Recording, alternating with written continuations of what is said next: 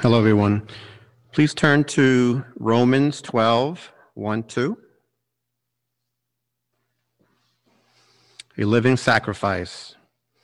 I appeal to you, therefore, brothers, by the mercies of God, to present your bodies as a living sacrifice, holy and acceptable to God, which is your spiritual worship.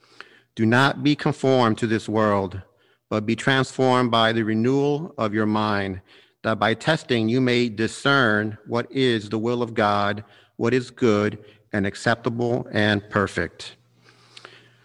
This is the word of God. Thanks, Marcelo, for reading God's word to us, brother. Good to see all of you in fellowship. Thanks, Becca, for leading us in that prayer for our community. Those beautiful words that I know are beautiful to God as he receives them in Christ's name. And thanks, Tim, for leading us through that great first schedule in all of history. Although I told Tim that I'm confused because I thought Canadians pronounced it schedule, and he went schedule. I guess he was contextualizing for us United States of Americans. So last week we began examining God's instructions for us in Romans 12, 1 and 2. And we were left with this question: where am I possibly conforming to this world? Or stated differently, where am I possibly conforming to the present age? And today what we'll do, God willing, is wrap up this 2-message mini-series by considering that question together. But I thought I should tell you a little bit about the origin of this 2-message mini-series and why it is that we're asking this question to begin with. There are many reasons for why we're reading Romans 12, 1 and 2, and many reasons that this question about conforming to this present age has been on my mind recently, and I thought that it would be helpful for us as a church to engage that question. But one reason in particular is this: our discipleship group in this past season, like many of your discipleship groups, was reading a book called Confronting Christianity, 12 Hard Questions for the World's Largest Religion by Rebecca McLaughlin. And each chapter in that book, as many of you know, deals with a question that you or that someone else might have about the Christian faith. Hard questions that you or others may have about the Christian faith. And so chapter 10 of that book asks this question: does the Bible condone slavery? It's one of the more challenging chapters in the book. And in our discipleship group, this sparked a discussion as we were going through our discussion guide, and we hit question number 7, which says this. The author, this question number 7 in our discussion guide says, the author of this book discusses the fact that many professing Christians in America, including highly regarded leaders and brilliant theologians, actually owned slaves or supported the practice of slavery. And so the question that raises for us is, how would you respond to an unbelieving friend who asks, how was it that so many Christians could accept the evil of chattel slavery in the United States for so long? If you're a follower of Christ, how would you respond to that question? If someone asks you, how were Christians able to do this for so long? How were they able to engage in this evil practice for so long? And then that sparked a really great discussion, but then it led to an even better discussion when we hit the next question. Next question was, the author, McLaughlin, asserts that we are all liable to have blind spots in our beliefs, often created by the cultures that surround us. So where might our blind spots be? And how can you identify those blind spots? That's a good question. I shouldn't say that. I'm the one who wrote the question. I think it's a good question. That's why. But in any case, it led to a healthy discussion that took this kind of objective question about slavery and brought it really close to home and said, where are we perhaps engaging in practices and systems of belief that are contrary to God's word, but are shaped by our culture? Where are our blind spots? And the reason we need to ask that question is because culture has impacted all of us. in ways that we really don't see, ways that are hard to identify, even when we are committed to looking for them.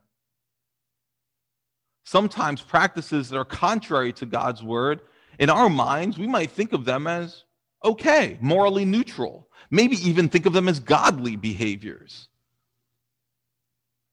I remember when I was in seminary, I read an article by a man named R.L. Dabney. R.L. Dabney was a 19th century Presbyterian minister in the South. And I read this article, which I found somewhat helpful.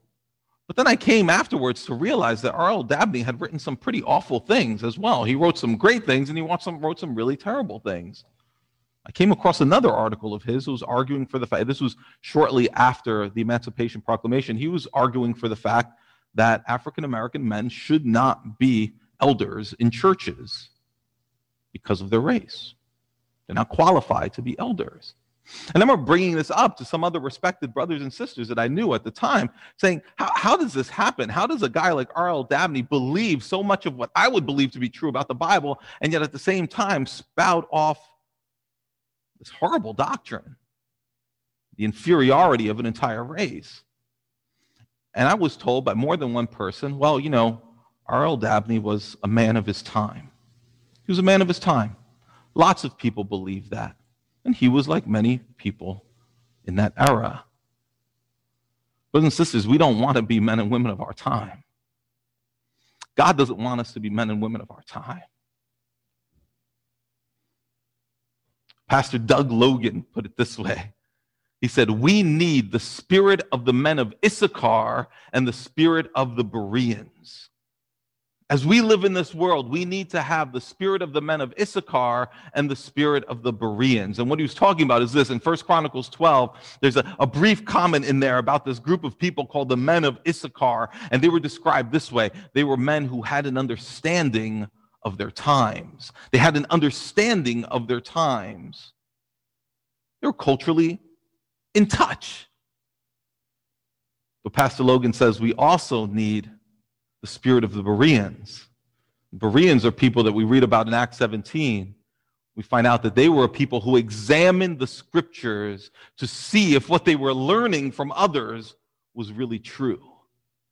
So we need the spirit of the men of Issachar who are in touch with our culture and understand what our culture believes and are living in our culture, but at the same time we need a Berean spirit, the spirit that says anything that I'm learning from my culture, I need to check and test against God's word to see if this is really true, so that I don't accept truths, quote unquote, from my culture, practices, beliefs, values that are contrary to what God tells me in his revealed word. Romans 12, 1 and 2 teaches us to live in this world with the spirit of the men of Issachar and the spirit of the Bereans. Romans 12, 1 and 2 is not advice on how to find acceptance with God. And I said this last week. This is not advice for us on how to find forgiveness from God. No, this is instruction for us on how to live because we've already found acceptance and forgiveness from God. And that acceptance with God and that forgiveness from God only comes through faith in Jesus Christ. God accepts and forgives anyone who turns away from sin and believes in Jesus, who puts all of his hope, all of her hope on his life, his death, his resurrection.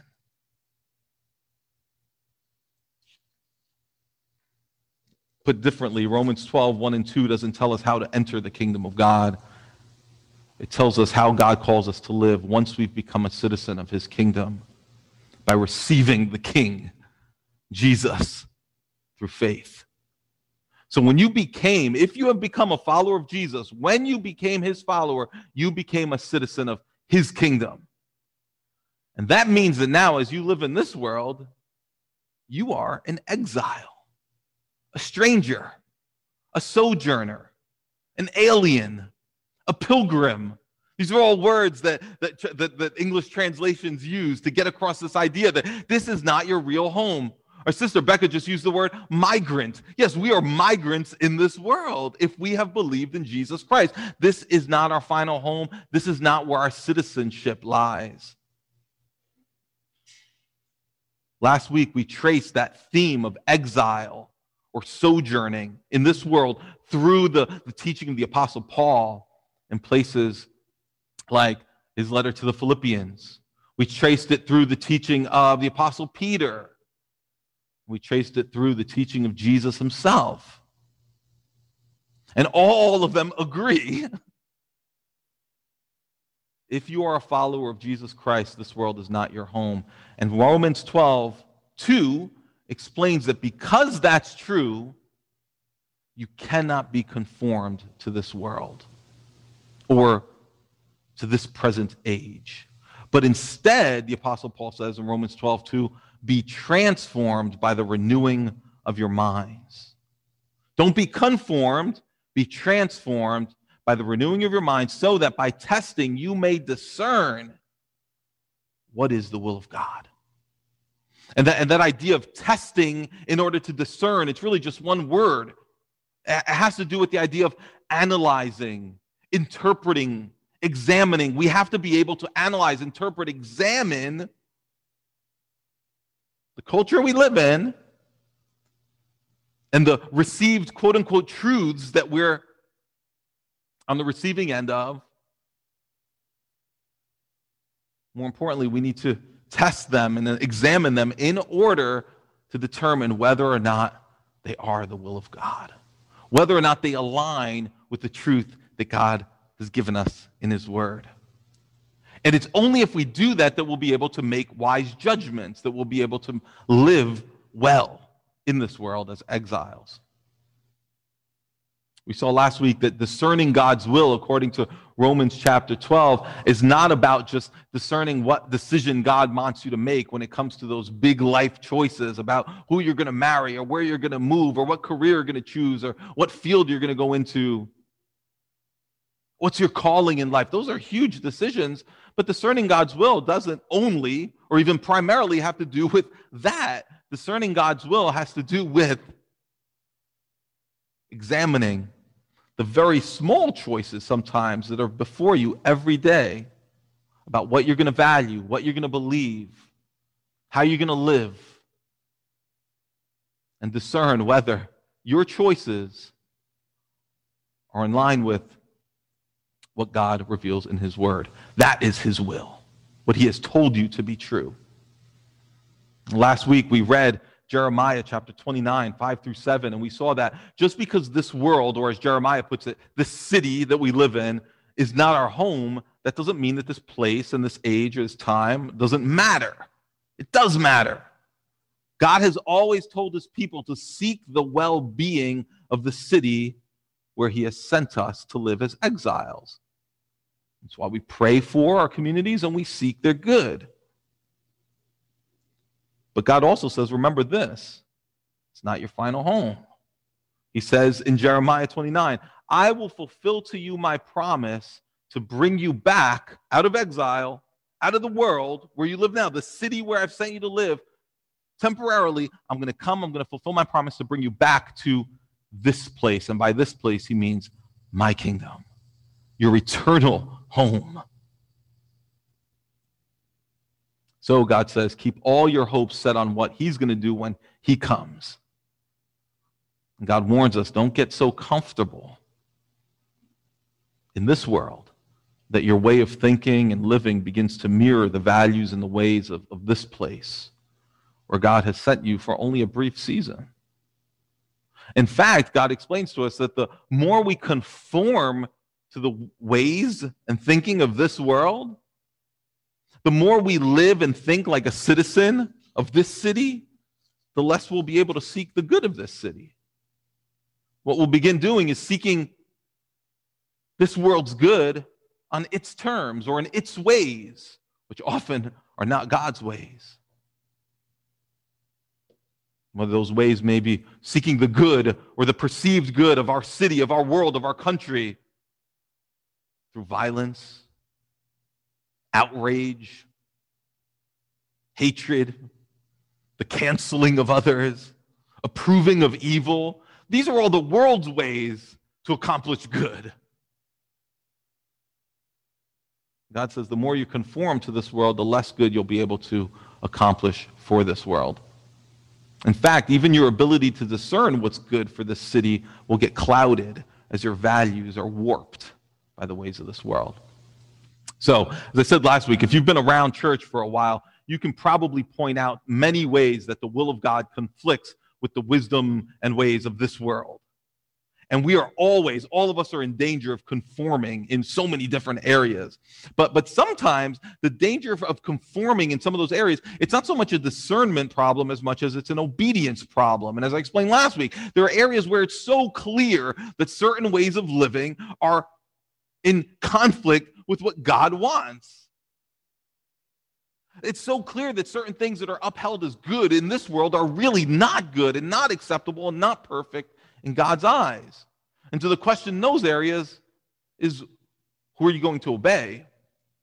Are you going to obey this world and its wisdom, or will you obey what God says? But here's a more subtle danger that we just began thinking about last week. There are ways of living and thinking that we can easily confuse with the will of God.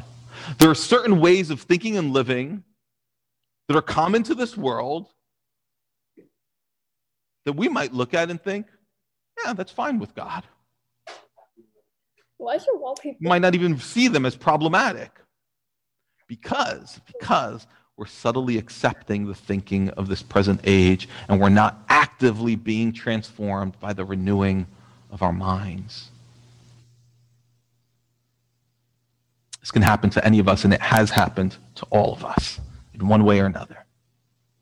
I love this little parable from David Foster Wallace, which I also shared last week. He tells a story about two young fish who were swimming along when they met an older fish who was swimming in the opposite direction. And the older fish sees these two younger fish, and he says to them, "Morning, boys. How's the water?" And those two young fish, they keep swimming on for a while, and then one of them looks at the other, and he says, "What the heck is water?" The fish wasn't aware of what water is because it's all he ever knew. He swam in it, breathed in it, was born in it, and would die in it. And so he's not even aware of it. It takes a very discerning, very self-aware fish to notice the water that he's swimming in. And our culture is the water that we swim in. We don't always notice it, but it's certainly constantly affecting the way we live and the way we think. In some ways, it even shapes the way we interpret God's words. So that while we think that we're being guided solely by God's truth, it's very often the case that we're being guided by the values of this city, this age, that we have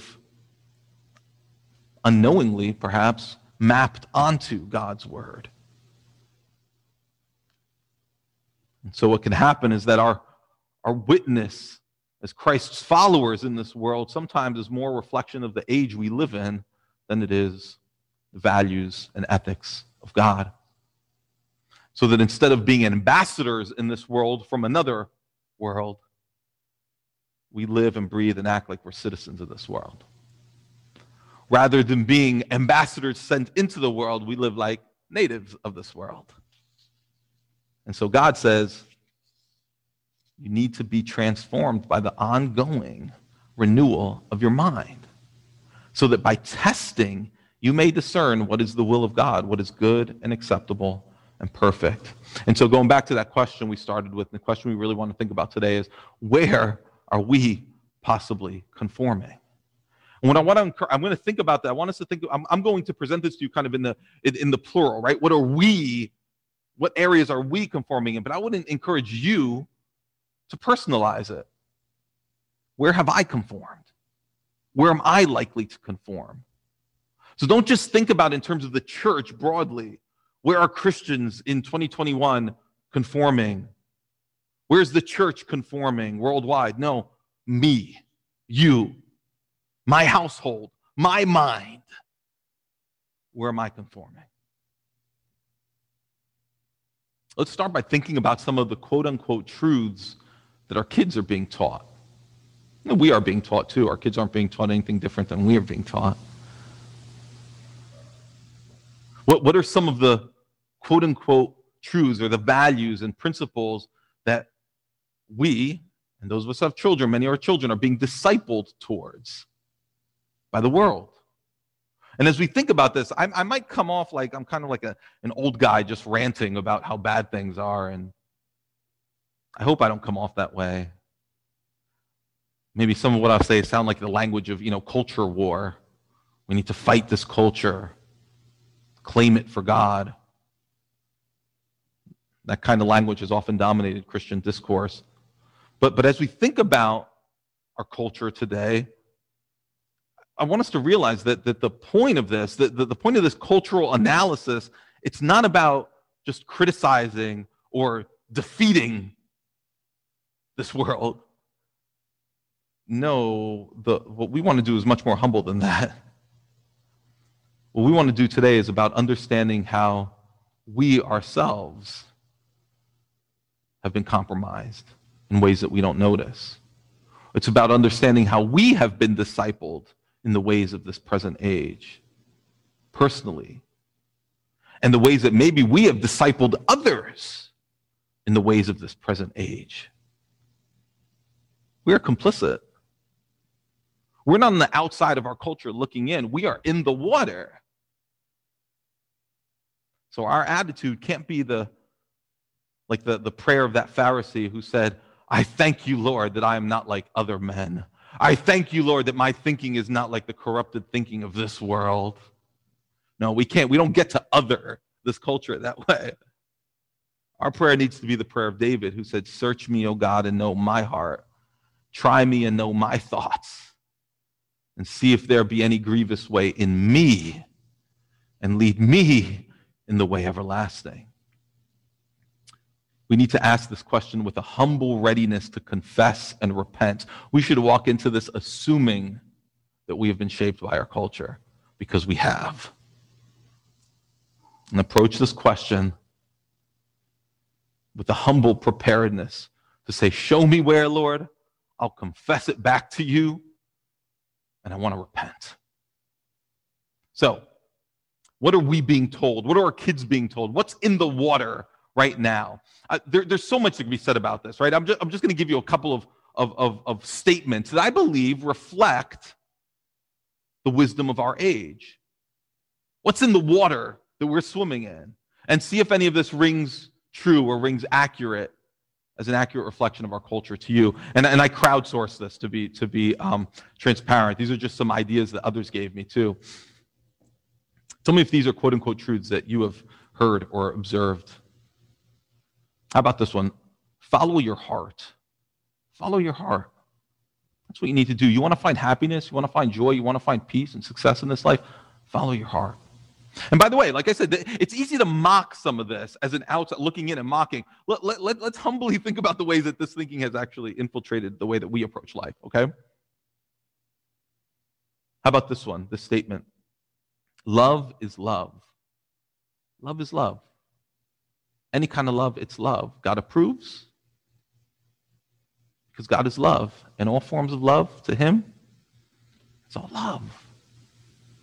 How about this one? There is no one truth. There's your truth and there's my truth.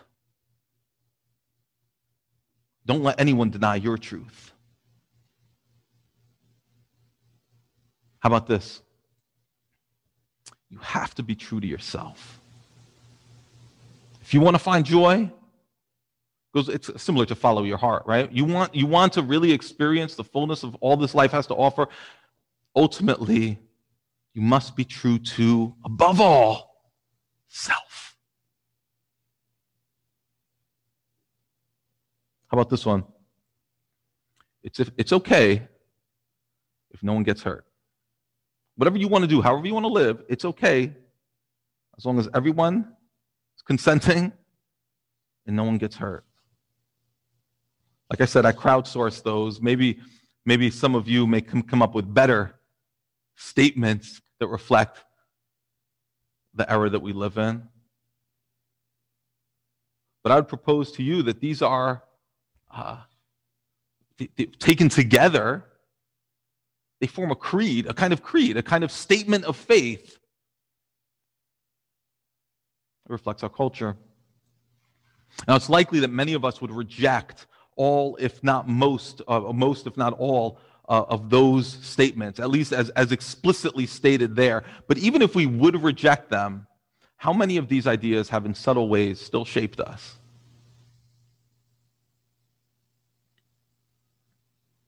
Perhaps many of you have heard the term expressive individualism. Expressive individualism.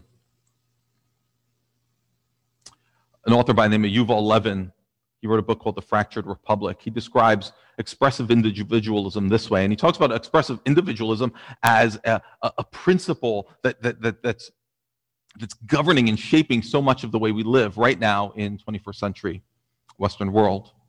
He says, that term suggests not only a desire to pursue one's own path, but also a yearning for fulfillment through the definition and articulation of one's own identity.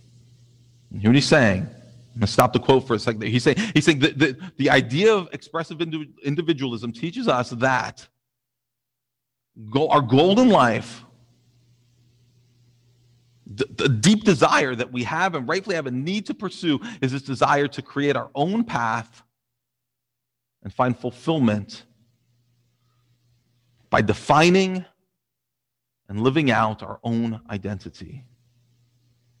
He says, quote, it's a drive both to be more like whatever you already are and also to live in a society fully asserting who you believe you are.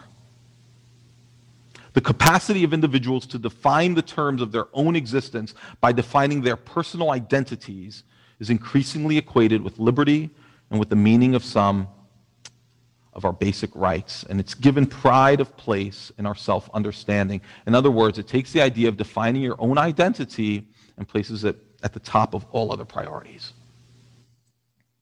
Not only do you get to, but you must define who you are for yourself, and no one else can tell you who you are. An author by the name of Trevin Wax unpacks that a little bit. He says the key here is that the purpose of life is to find one's deepest self and then express that self to the world, forging that identity in ways that counter whatever family, friends, previous generations, religious authorities, political affiliations might say. You chart your own course and decide who you are in this world. He goes on to say, many a Disney movie has followed a narrative plotline of someone finding and forging their own identity in opposition to the naysayers. If you watch Disney movies, you know that's a constant theme, right? And I'm not trying to trash Disney movies. I like Disney movies. I was 9:30 this morning. My 5-year-old and I were singing Moana songs together, and she knows them a lot better than I do. But I love those songs. At the same time, I realize that these songs are teaching my daughter and are teaching me. It's not just her. You don't have to be 5 years old. You can be 47 and still believe this, right? Teaching me and her. We forge our own identity regardless of what anyone has to tell us. And the most important thing in life is to live out that self-definition of who we are. And so I'm not saying we cut off our kids from Disney. I plan to watch Moana again. I like that movie, and we'll sing it more often as a family too. But I need to talk to my daughter about that message. And I speak to my own heart about that message and test it. Bring it up alongside what God's word is. Not just so that God's word will show me that that's not true, but so that God's word will show me that his design for who we are and the boundaries wherein we live is actually a much better design than what expressive individualism has to offer us. But this idea of expressive individualism, it is the water that we're swimming in. It's assumed. Maybe we never explicitly define it that way, but it's there. And it shapes many of the things that we believe to be inherent rights in our culture. So for instance, let's apply this to the idea of gender and sexuality. it's become increasingly received wisdom,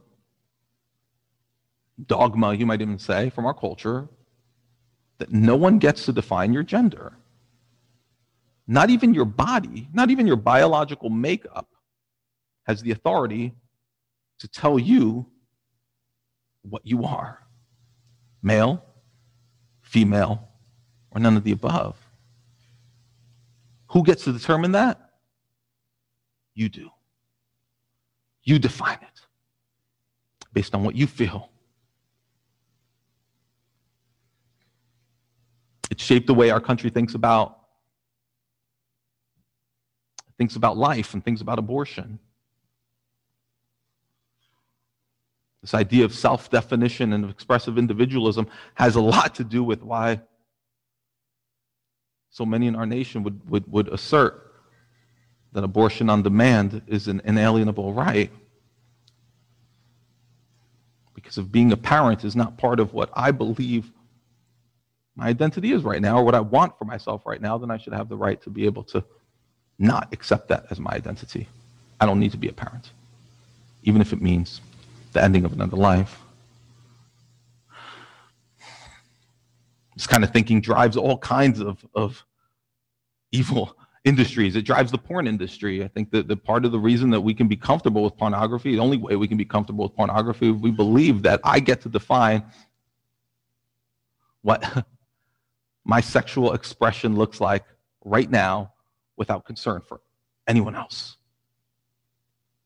I get to enjoy what I want now, regardless of how it affects anyone. I don't even need anyone else to participate.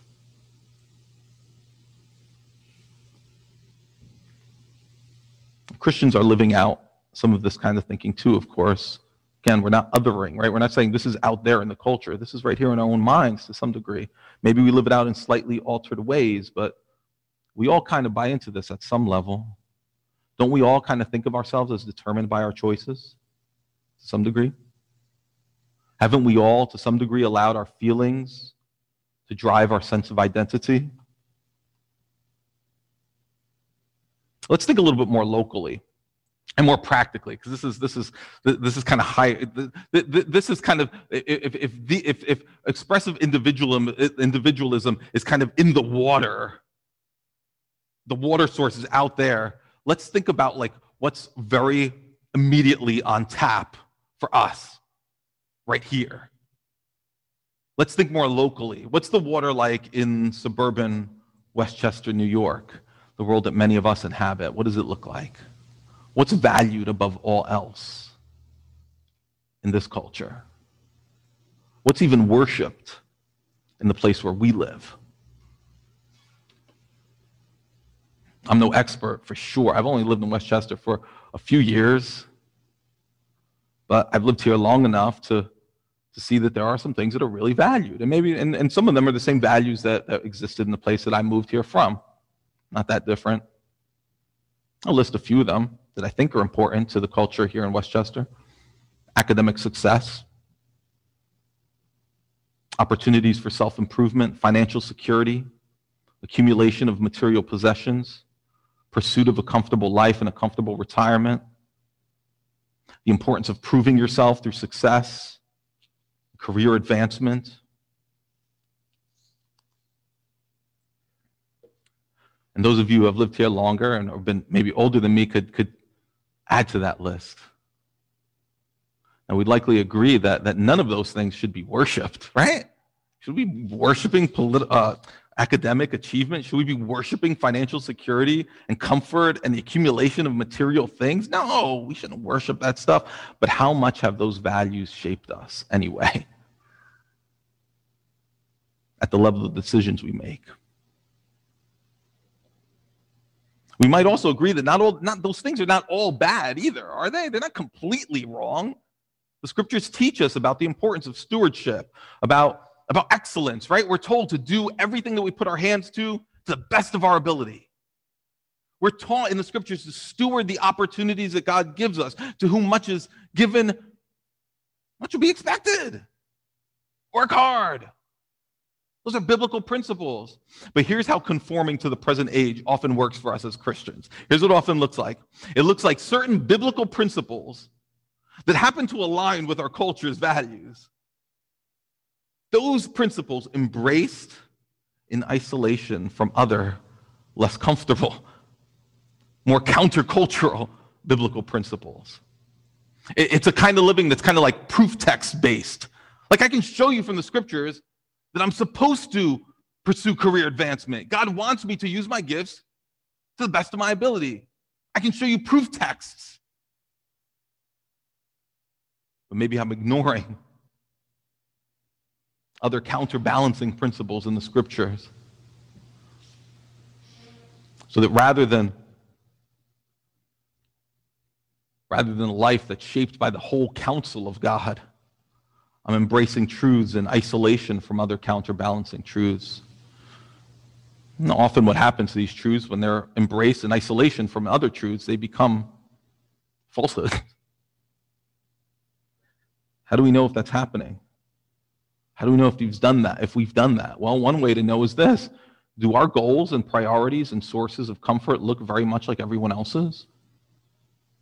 Do our goals and priorities and sources of comfort, do our lives look very much like everyone else's?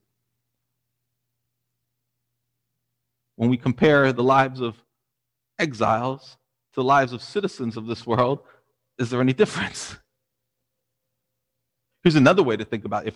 There's another way to know that that's happening in our lives, that conforming is happening in our lives. Do our beliefs and values line up cleanly with a political party? Our positions line up cleanly with a political party? Last week we made the obvious observation that the environment we grow up in shapes us, and there's no doubt that growing up in the cultures where we've grown up has shaped us. Maybe over this week, as you've thought about that question, I hope you've thought about that question, maybe you've been able to identify some areas where you see yourself as liable to conforming, or some areas where you have been conforming to this present age. The question we need to end with is, how can we be transformed? How can we be transformed? Well, one answer to that is right in our passage. Do not be, 12:2, Romans 12:2, do not be conformed to this world, but be transformed by the renewal of your mind, that by testing you may discern what is the will of God. Testing. Paul goes on in this, and we looked at this last week, he goes on in chapter 12 and in chapter 13 and onward. He gives examples of what is the good and acceptable, perfect will of God. What does God look at and say, that's good, that's acceptable? And what does he list in here in Romans 12? He talks about humbly serving one another. He talks about caring for those whose needs we're able to care for and meet. He talks about loving one another with brotherly affection. He talks about blessing those who persecute you, mourning and weeping with those who weep, not considering ourselves wise in our own eyes, never repaying evil for evil, living peaceably with all people as much as it depends on us, never avenging ourselves, feeding our enemy when he or she is hungry, submitting to governing authorities, for there's no authority except from God. So whoever resists authorities resists God himself. And he goes on to give lots of examples of what it looks like to align ourselves with the perfect will of God. And so, as we live in this culture, every quote-unquote truth that we're given needs to be tested against the Word of God. Does it align? Does it align to the philosophies that we are in some way subtly already living by? Do they align with the principles and ethics that God communicates to us? The only way we can do that kind of testing, to put it plainly, is we need to be in God's Word. It's the only way. in God's word. Not working off of what we already know about God's word, but constantly in God's word, seeking to look at it with fresh eyes. Because what he's calling us to is a constant renewing of our minds, and a constant renewing of our minds requires us to be constantly exposing our minds to what God actually tells us, so that his word is discipling us. We're all being discipled, aren't we? We're all being discipled. We're being discipled by news outlets. We're being discipled by social media posts. We're being discipled by our preferred sources of information. We're all being discipled. The question is, who is discipling you? And if our minds are going to be renewed, transformed, every discipler, the voice of every discipler that we have in our lives needs to be held up against the blazing light of God's radical discipling truth. Like Pastor Doug Logan said, we need the spirit of the men of Issachar and the spirit of the Bereans. And this kind of testing requires humility on our part, because there needs to be this constant willingness to question ourselves. Not questioning God's word, I'm questioning myself and my interpretation of God's word. I'm questioning myself and whether or not my way of viewing God's word has been compromised by the culture that I live in. Testing everything. Another way that we can fight to have our minds continually renewed is through catechesis. Catechesis is what Uncle Tim was doing just 30 minutes ago or so, when he was teaching us about how God created everything. Catechesis means simply learning fundamental truths about what the Bible teaches regarding who God is, who we are, how we can know God, how we can be saved by God, how we should live once we are saved by God.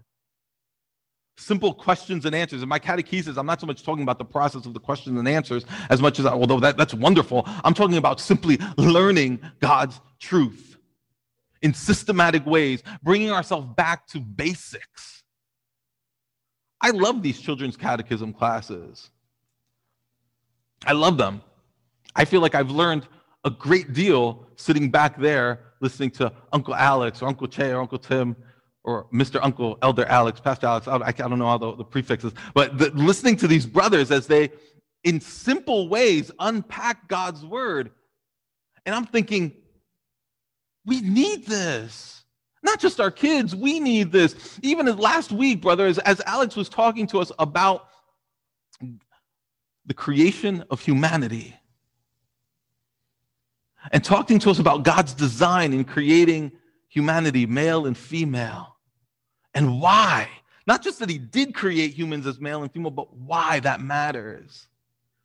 And why he created us in the first place. An overflow of the love of the God who is love. These are fundamental truths that are meant to shape us so that we can live with integrity in this culture. It's a constant process. We don't catechize our kids and then send them on their way. No, we need to be catechized on an ongoing basis through life. So we understand not just the what of God's word, but the why. The why. That's what I was saying. I think what Alex did last week was super helpful in terms of helping us see why is it that God designed humanity in this binary system of two genders. Why? Why does that exist? There's been a generational shift with regard to sexuality and sexual ethic in our world, and many young Christians probably know what the Bible says about sex and sexuality. I don't even know if I should say that. I think some young Christians know what the Bible says about sex and sexuality, but most don't know why the Bible says that. And so we need to persuasively provide context, understanding, so that by understanding they might be able to, and we might be able to struggle with what the Bible says, to see that God's commands are not arbitrary and his design is not haphazard, but it's part of a larger, beautiful vision for the flourishing of humanity that he created. Lastly, I'll say this. I think the last way that we can pursue this ongoing renewing of our minds, this ongoing transformation, is we need accountability. We need accountability, and that comes in different ways. We need our beliefs challenged, don't we? And that comes in different ways. One way it comes is through exposure to opposing views. By belonging to a community that doesn't just affirm us in our beliefs, but challenges us. We like to find echo chambers. We like to find people that all agree with us. The church is not meant to be a place like that. The church is meant to be a place where we agree on fundamental doctrines of truth, but we're constantly challenging each other to make sure that we're not straying from those truths. I had this experience just last night as I was sitting with brother and sister. My wife and I were sitting with brother and sister right back there. We were sitting on an online call, and the discussion, as fun as it was, it got uncomfortable at points because my brother and my sister were sharing truths with me from the scriptures that were challenging me. They were challenging the ways that I view my own comfort, my own possessions, the needs of others. I was being pointed back to teaching in the scripture that I know of, but I haven't been looking at recently, that calls me to a radical generosity and a care for the needs of others that I've probably been ignoring. We need this. I've read recently about a man who was there on January 6th, rioting at the Capitol. And the story in the Washington Post talks about how this man, his family, his church family, had been reaching out to him for months, telling him, dude, the stuff you're posting online, it's just angry. There's so much outrage. We're worried about you. His pastors are telling him, we're worried about you, man. He himself saw that. He was appreciative of it, but he kept just kind of listening to those voices that were just feeding anger, just feeding pride, just feeding this warlike mentality, separate from accountability to any kind of community. He ends up arrested in jail for actions that he himself, in hindsight, looks back and says, man, my community was warning me that I was going off the deep end, that I was departing from the fundamental truths of the gospel and pursuing to change this world based on this world's terms or in this world's ways. So we need accountability. And I'll end with this. I'm sorry I've gone on so long, but I'll go on with this. I'll put in a plug for corporate worship as one of the ways that we find that kind of accountability. By gathering as God's people to worship, not just one time, gathering over time as God's people to hear his word, to sing his word, to pray together, to read his word, to share with each other what's going on in our lives, we find ourselves being discipled together. And we find accountability in the midst of that, so that keeps us safe from being more and more conformed to this present age. The Lord's Supper brings us back to remind us what kingdom we belong to.